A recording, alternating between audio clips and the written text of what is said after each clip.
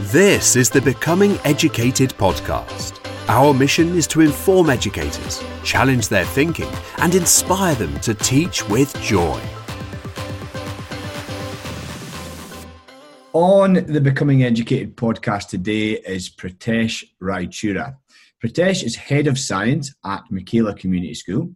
He blogs at boonsonblue.wordpress.com about school values, pedagogy, and #CogSciSci. He has recently contributed 2 chapters in the new book, The Power of Culture, written by Michaela teachers.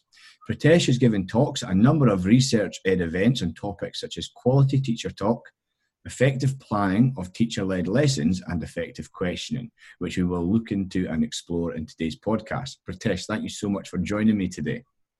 Thank you so much for having me. It's a pleasure. Certainly, I'm thoroughly looking forward to unpicking some of those themes with you as we go. Just to ease us into the podcast, can you please give us a little pot history of you and your career to date in teaching? Yeah, sure. So I wanted to go into teaching ever since I was quite young. So as soon as I graduated, I studied biological natural sciences at university. I went straight into teaching and I trained through Teach First. And I was placed at a school in East London where I stayed for 3 years. And after my 3 years at that school, I joined my current school, which is Michaela Community School in Wembley. And I've been there for 3 years now as well. So my role is the head of science. And I teach all 3 sciences up to GCSE, and then I teach biology at A-level as well. Brilliant, thank you. And I thoroughly enjoyed both the chapters that you wrote in the Power of Culture. But we're going to explore the talks that you've given at research-ed, and you made them available via your Twitter feed as well. And I highly recommend that listeners, after listening to this, that they go ahead and listen to each one, because you really offer some great insights into your classroom, especially I thoroughly enjoyed the effective questioning one when you were sharing clips from your teaching. It takes a very brave teacher to share with the world their actual action shots, but I took a lot from that, so thank you. So as I said, we're going to discuss this idea of teacher-led lessons. What do you mean by teacher-led lessons, and have you always taught this way? Yeah, so I would say the answer is no. I've definitely come on a journey. So when I first started teaching, the normal way I would plan my lessons was largely the way in which I was trained, and is quite common to teach lessons, is to think of lessons as being student-led. So in those lessons, you have rather than you being the authority figure in the classroom and you saying, this is the knowledge we are going to learn, and the teacher imparting that knowledge, I would always be thinking, how can I get the students to work this out for themselves? And that was kind of the underpinning principle of all my planning. And so rather than giving a really clear explanation, I would ask a series of questions using some prompts of some sort and try and lead the students to an answer. And often my lessons might involve lots of kind of activity, and there'd be sort of a buzz in the room, which might look like having different posters around the room with series of questions and bits of kind of patches of information. And I'd ask the students to go around and fill in their tables, and I think I would kind of take a step back and let the students lead their own learning, as it were. And when they were stuck and they had a question for me, rather than answering the question directly, I would kind of flip it to them and say, well, what do you think based on what you know? Look at that fact over there. How do you think it connects to this fact? And I think the reason that way of teaching is so kind of alluring is because you feel like you're really developing the students' thinking skills, and that they're learning these transferable skills which will be useful for them across their subjects and across the disciplines within science.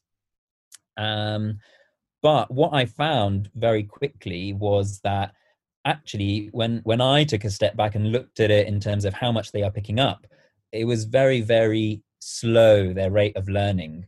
And they weren't retaining things, and I would marking exams later in the year, and I'd be thinking, gosh, I've definitely, they explored this. I remember that lesson where they were going around and the information was there on the posters. Why haven't they remembered it?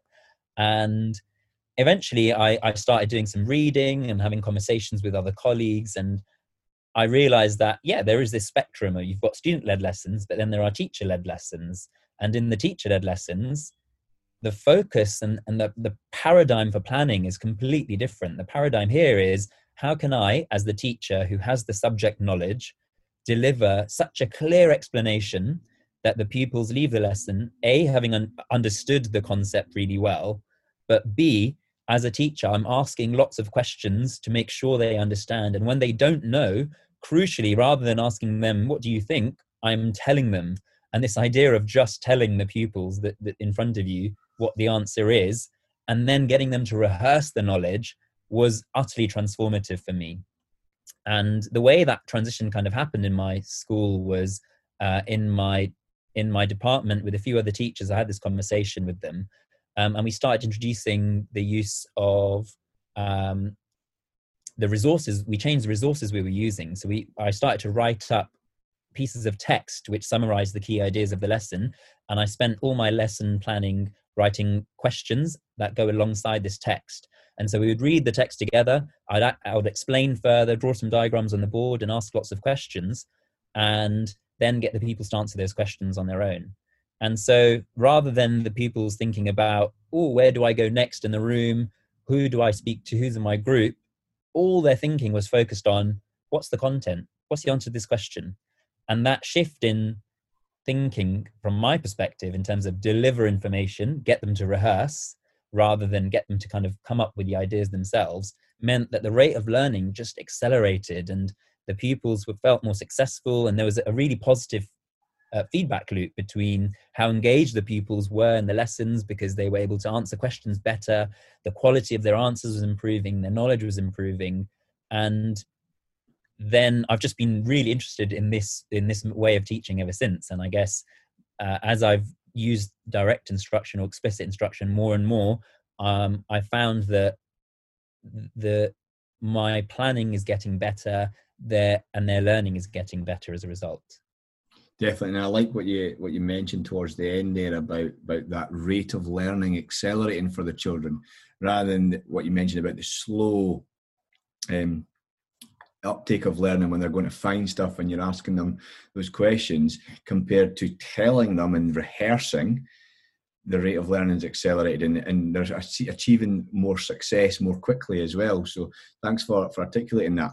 So we're going to unpick kind of some of the things you mentioned there to do with that teacher-led lessons. And we're going to begin with explanations. What are your keys to delivering explanations? So I would say the most fundamental thing is having really strong subject knowledge of that topic. Once you as the teacher are really clear, these are the key ideas I want my pupils to take away, then you're able to start to plan your explanation really well from a position of really clear knowledge. So I would say the first thing is kind of knowing the whole that subject, that topic area really well, and then starting off by distilling it into its really fundamental points that you want by the end of the lesson or by the end of the unit, the pupils to be able to explain themselves. And then in terms of delivery, I would say there's a couple of principles that I would use. So the first one is always start with concrete ideas, not abstract ones. So, I mean, I've used this example before in some of my talks, but I think it's a nice example to use, which is when teaching the idea of homeostasis. If I was to give a definition of homeostasis, it's the constant maintenance, the maintenance of a constant internal environment. Now, if you're not a science teacher, or that probably won't mean very much to you. But starting with a definition, it's the same for the kids who've probably never heard of that word before and don't know what it means. Giving them a definition first isn't that helpful. But if I start with a concrete example and I say, right, when we're doing exercise, what happens to our temperature? Has anyone noticed what happens to your body temperature? It goes up and we start to sweat. What happens when you're feeling really cold and your temperature goes down? Well, we start to shiver, don't we? And we warm ourselves up. And when we're doing exercising and we start to sweat, that helps us. How does that affect our body temperature? Well, it helps us to cool down. Well, this is exactly what we mean by homeostasis, our body doing things to restore a particular a factor in the body, like temperature, back to normal. And now when I give the definition, maintaining a constant, so a steady internal environment, internal being something like temperature, that suddenly holds much more meaning to it. And so when giving an explanation, if you start with concrete examples and then explain the abstract idea or the general definition, it really helps people to follow along. So that would be my first kind of key idea. The second thing would be to use diagrams as you were explaining. So using diagrams, even if it means that you are drawing a little flow chart, whether it is a diagram of the structure you're talking about. So in biology, often I'm talking about different parts of the body or anatomy or cells. Having a diagram just helps the pupils to focus their attention on the thing you're talking about. So that would be my second key thing, sometimes known as dual coding. And then the third thing would be, you cannot separate explanations from questions. And you must ask lots of questions when delivering an explanation. And I'd say that that kind of falls into two categories. One is to make sure that your pupils are listening, because the last thing you want is to be droning on, and then their kind of attention is what's going on outside the window. And then the second one is checking for understanding and really pushing their thinking. But I think we're going to talk about questioning a little bit later on. But those, I would say, summarize kind of the three key principles. Certainly, we're certainly going to unpick some of the questioning strategies that you use in principles there. And you mentioned a little bit there about making sure that the pupils are listening to you. So how do you make sure that pupils are listening to you? And to follow that, how do you sustain their attention? That's a really good question. So I think if I was thinking from my previous teacher self in terms of student-led learning, in my head, the engagement would have come from the kind of the buzz in the room as the activity was going on, as they were walking around, looking at their posters, or as they were teaching each other. But just because the pupils are physically active or they're doing something that looks like they're busy engaging in learning, doesn't mean they're thinking hard. Doesn't mean they're actually 100% on task. Whereas when you're talking as a teacher and there's silence in the classroom and the pupils are listening to you, they're certainly the chances are that they're either listening to you or they're silent if you've managed to get that behavior under control and they're listening, but they might not be paying full attention to you. So as a teacher, first of all, the behavior has to be there if you're going to deliver good teacher-led lessons. And so at my school, we have some really clear routines for pupils to follow. And so one of the routines that we use, which is taken from Doug Lemov's Teach Like a Champion, which is a book I'd highly recommend. And the strategy is called SLANT. So it's an acronym which stands for sit up straight, listen, answer questions, never interrupt, and track the teacher. So whenever there's a transition in the lesson, and the teacher says 3, 2, 1, and slant, that always means that the pupils should put their pens down, they cross their arms, and they should be looking at their teacher, and their attention should be on the teacher. And as a teacher, your responsibility isn't just to say 3, 2, 1, slant. You're then scanning the room and really making sure the pupils know you're looking to see everyone is complying and that everyone is looking at you. Because at the end of the day, if the pupil's not looking at you, the chances are they're not paying attention to you. And so it's really important that they're giving you the signal that they are listening. So that would be the first thing. And then the second thing would be, you want to check that they're listening to your explanation. So asking lots of simple questions to check for listening. So if I was to deliver a simple fact, so I was to say, I don't know, something like during photosynthesis, plants use energy from light to make glucose. I might then say, what are plants making during photosynthesis? And ask that question straight away. Now, the answer, if you were listening, is very obvious, and there's no reason that people should get that wrong, that most people should get that wrong unless they weren't paying attention. And so using questions to check that people are listening is really important. And it actually serves two benefits. One, it tells you they are listening. But second of all, it reassures the pupils who are listening that they are able to follow. And that feeling of success when you can answer a teacher's question is really motivating. So it's important for both the teacher to check, but also for the pupils to feel engaged in the lesson.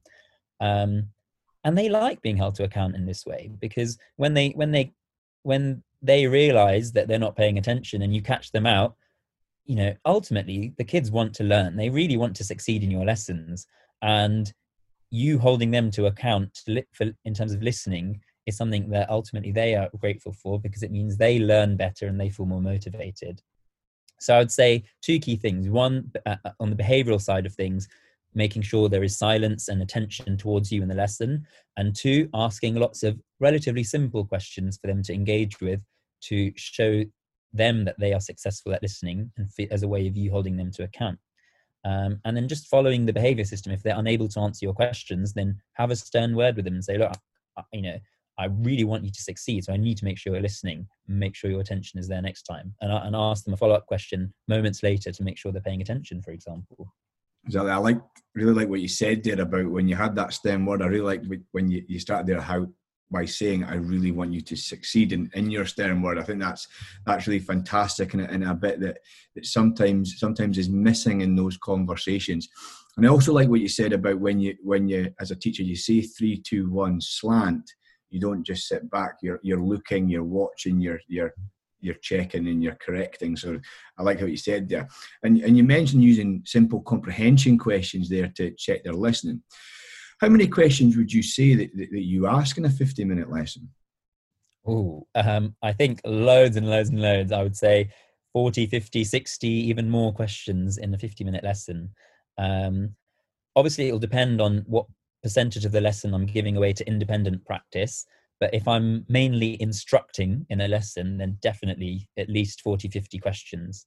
Because they need it. If we're going to sustain their attention for so long, then, as I said, in order to check their listening and check their understanding, they need a high frequency of questioning to feel engaged, and to feel the need to stay engaged, because no one wants to not to be able to answer a question.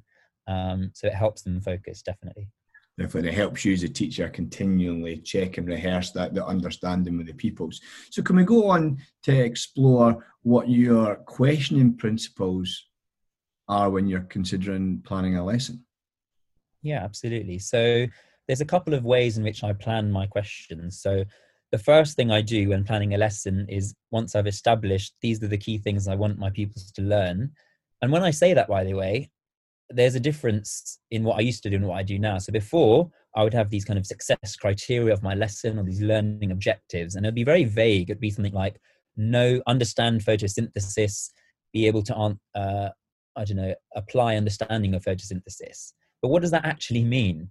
Well, now I make sure I'm really clear.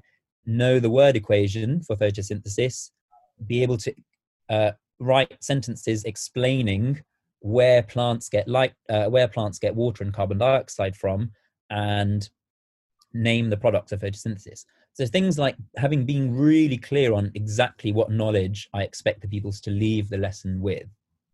So because I'm clear on the precise knowledge I expect my pupils to leave the lesson holding and understanding, my questioning can then be built around those key facts.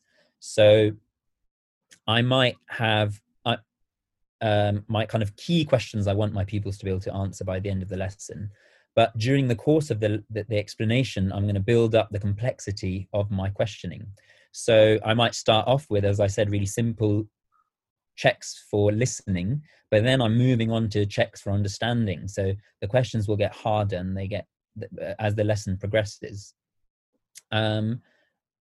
And so in terms of complexity, they're building up, they're getting harder. They might initially require one-word answers, but move on to requiring them to use keywords in full sentences and explain how facts relate to each other. But then the other thing I'm thinking about also is the techniques that I'm using when I'm asking my questions. So I have kind of 4 or 5 kind of strategies that I use in my arsenal of questioning. So the first one is simply hands up, as is quite common. I would say is the most common in the classroom. The second is cold calling, where regardless of whether a pupil has their hand up or not, you ask them a question.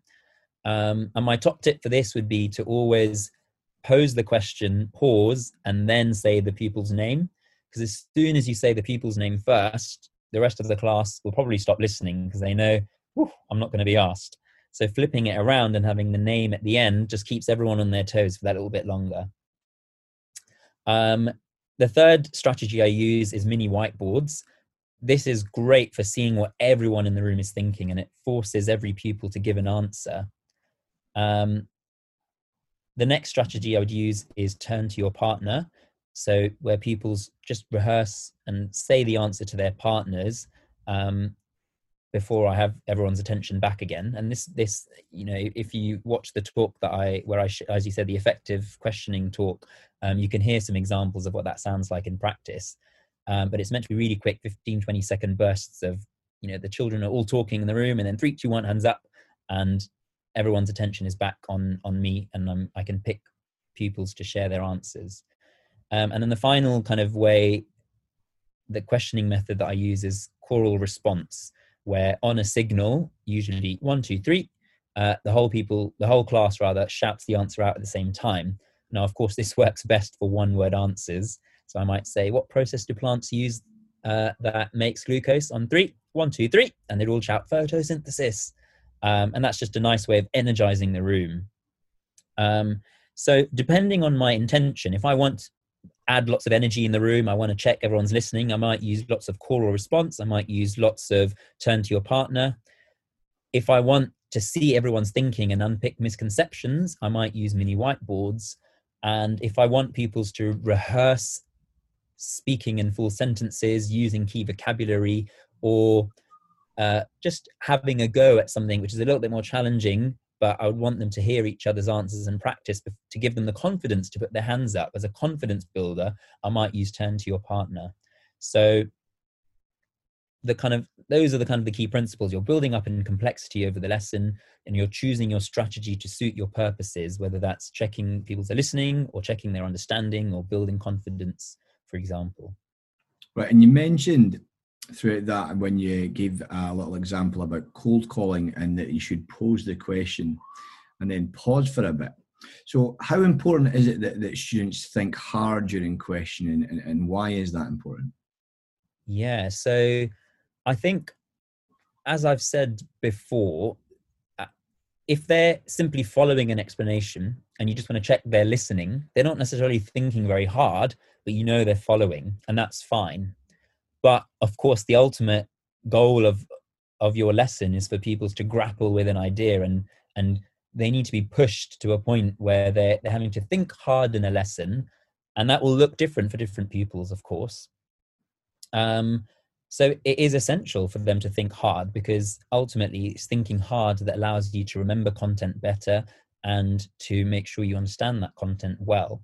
So I think that it's essential that your explanations always progress pupils to a point where they're having to think really hard. So there needs to be a point in the lesson when you're asking a question and hands aren't flying up as they might when you're checking for listening, but you want them to be kind of uncertain, putting the hands up, putting them back down, picking them hands up, because that's when you know there's a bit of struggle. You see it on their faces, and you see it in the uncertainty of the hands going up. And sometimes there's that awkward silence in the room where you've asked a question, there aren't any hands going up, but it's really important to wait, because that's when you know thinking is hopefully happening in their brains.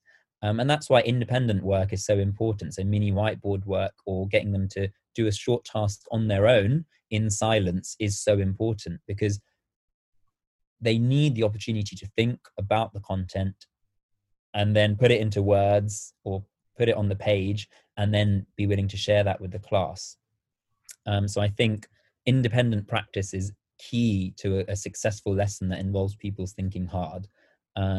And as a teacher, you're kind of constantly reading the room. And if you're thinking, gosh, the questions they're all doing absolutely, they're flying with the questions I'm asking them, you'd be thinking, how can I raise the challenge to make them think harder? And I think it's one of the hardest things to do in teaching, is to get that pitch right, so that the thinking is really hard in the lesson. And it takes lots of time developing your explanations and your questioning strategies to get to a point where you're like, yes, there's real thinking in the lesson. And when there is, you get that sense that they're thinking really hard and they're getting there at the end, but with a bit of struggle. It's probably one of the most satisfying things as a teacher. So yeah, I would say it's really important, but it's very difficult to get right, of course. It certainly is. It's great that you're recognising that, because it's something that's incredibly hard to get the pitch just right so that everyone in the room is challenged. It's often quite easy to challenge some of them, but getting it right for all of them is definitely something that comes with years of practice. You mentioned about students' responses. What do you ask or demand from your students in their responses to your questions? So when a pupil is giving an answer, I would usually, unless it's a very straightforward call or response, if I'm picking an individual pupil, I would expect them to speak in full sentences. The reason for that is it's surprising how often pupils haven't quite connected the two facts you want them to. So a good example of this, I remember explaining to my class that the heart is an organ that's part of the circulatory system. And so the circulatory system is the organ system, but the heart is the organ. And I asked them quite a simple question. It was something like, so who can tell me what the main organ is in the circulatory system? And I picked a pupil at random, and they said, the heart. And I said, in a full sentence. And they said, the heart is an organ system in the organ. And I was like, it's something to that effect. And I was like, are you sure? And they were like, yeah, it's an organ system in the organ. I was like, oh. And if I hadn't asked for full sentences, the answer seemed right at first. But I didn't. But because I insisted on full sentence, I realized in their head they'd got organ and organ system the wrong way around. And I never would have suspected that was a mistake that people would make. But it was because I insisted on full sentences that it was revealed to me. So I think even something simple where they're putting two ideas together requires full sentences is really important. And so on that point, I would expect them to use language very precisely, because particularly in the discipline of science, it's so, and I'm sure it's true in all subjects, that can be the difference between demonstrating understanding and not, is using the correct terminology and having the correct syntax in your sentence. So I would expect pupils to give me a good full sentence answer that is very coherent in the language used. And when the answer is incorrect, if their answer is correct but it's not phrased well, it can be tempting to say, oh, you're on the right track, but let me just correct the sentence for you, or to let them say, yeah, it's correct, and then rephrase it the correct way and move on without acknowledging that they had said the idea not in the perfect way you want them to. But I think it's really important to always say when the answer is right, so you say, yes, that's correct. And when it's not, you say, the idea is there, but you phrased it incorrectly. This is how you should phrase it. And by making that really explicit, you're supporting them to get there. But you do need to acknowledge that. And it can be difficult as a teacher sometimes, because you just want them to have that, yes, that's correct, or yeah, that's good. And then rephrase it yourself without actually acknowledging to the pupil that actually you phrased it incorrectly. This is how it should be said. So, and does that kind of demand for sentences, does that include the work you mentioned earlier? You use a lot of mini whiteboards. Does that include when they're writing it down and they're writing their thoughts in the mini whiteboard and sharing that with you? Yeah, absolutely. I think with mini whiteboards, it can be tricky to go around and read all the boards in the room. So I guess it would depend on the kind of question I'm asking. But I certainly do take my time reading all the boards in the room when I'm getting them to write a sentence, for example. And then even if you're taking an example that's really nice, an example where there's a mistake, and saying, oh, look, let's look at this board. If someone's made a really interesting mistake here, then you want to create a culture where, yeah, it's okay to make mistakes. And actually, we can all learn from this. Thank you so much for sharing this, because actually I've seen a few boards where people have made this mistake. That can be really powerful as a way of normalizing. We're all learning. Of course, we're going to make mistakes, but we're aiming high. We're making sure we're getting it perfect. So yeah, absolutely. With written work, it's key. Certainly. And we're going to ask you now about behaviour and routines in the classroom. So you've mentioned a lot of kind of how you teach, and a lot of that would have need to be taught to the children, and how you expect them to sit, to behave, to interact with you, to ask and answer questions. So why should teachers be clear and explicit with regards to behaviour and routines in the classroom? That's a really good question, because I think until I joined Michaela, I had underestimated the power of routine in the classroom, and making behavioral expectations really explicit. So, for example, the way pupils enter lessons at my school is they would come in complete silence, and they go straight to their seats, unpack their equipment, and wait for the teacher's instruction. And because we do this consistently around the school, it works really well, and it embeds really quickly. But even if you were a teacher doing it on your own in the classroom, having a routine is essential, because it means that people then no longer have to think about what they're doing. It just happens on autopilot. And when things happen on autopilot, that's brilliant, because then you expend less energy as a teacher getting them to do the right thing. And they, if they're on autopilot and they're doing the thing you want them to do, that's the ideal situation, because they're now able to start the lesson quickly and get on with the learning, which is what the lesson's about. So getting them in, standing behind their chairs, the teacher says 3, 2, 1 and slant, and they're all tracking you. And then the teacher says, take your seats, and they have a 10, and you're counting down. And countdowns are so important, because kids love competition, and anything you can turn into competition the buy-in will just be really high. So as soon as you say, oh, I wonder which row is going to be first to sat down, as soon as I say go, 10 seconds, go, 10, 9, 8, and you're adding drama with your voice, and you're saying, oh, front rows looks like they're going to be the first ones, 6, 5, 4, 3, 2, 1, and suddenly they're all like rushing to get in by the last second, and they love it. They love that kind of competition, and that's a really good, I would say, any routine you have, you automate it, and you effectively time it and get them to compete either with each other in the room or with their previous selves. So you could say, oh, yesterday we were all seated within 25 seconds. I wonder if you can do it in 23 today. Or my year 8s did this in 15 seconds. We're on 20. Come on, year 10. They love that kind of thing. So that can be really effective as a way of getting them to just get into the learning as quickly as possible.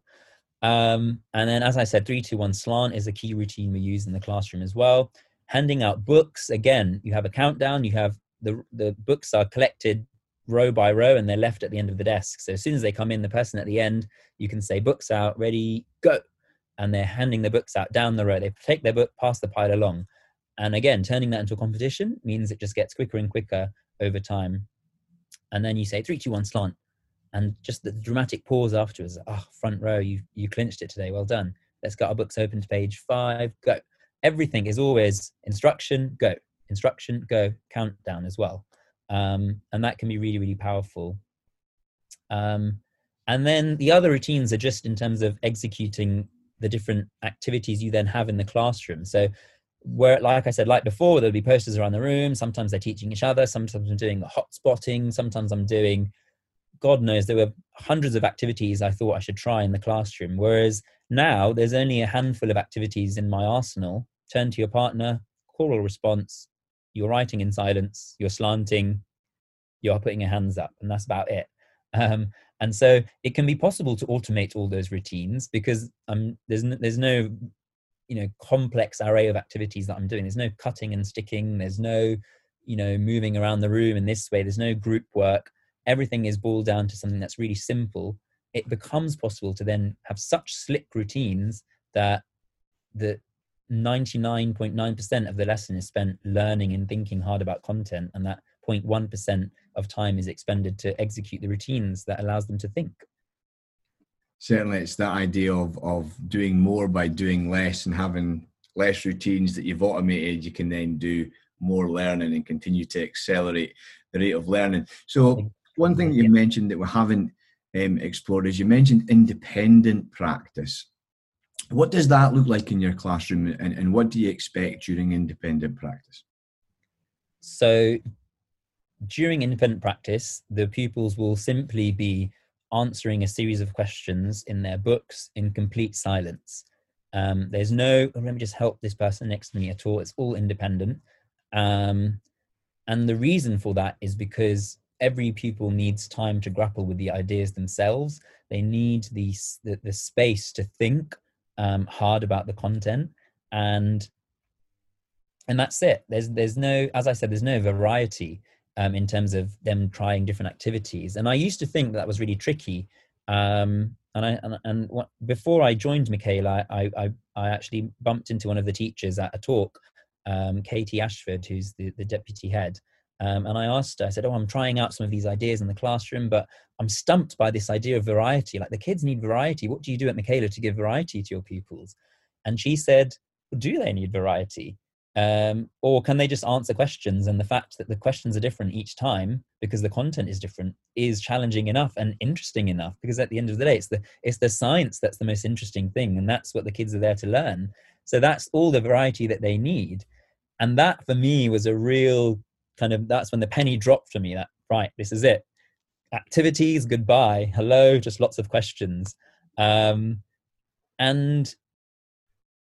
as I said earlier, that it's the success that comes from being able to answer those questions that's so powerful. So when I started introducing this use of explicit instruction at my previous school, where it was still, we were kind of trialing the idea, and we were trying the idea of booklets, I remember observing another teacher using some of the booklets that we had written as a department. And some of the naughtiest pupils, I remember in that class, they were listening to the teacher. They had their hands up to try and answer a question that the teacher was asking, whilst at the same time secretly answering the comprehension questions in the booklet, because they felt so successful that they were able to get on with it because they understood everything, because everything was explained clearly to them. Whereas in our previous pedagogy, they were having to go around, read disparate bits of information around the room, and when they asked a question that had a straightforward answer, the teacher would withhold the information, thinking they were developing these skills, whereas all they were doing is holding the pupils back from understanding the content and then feeling successful.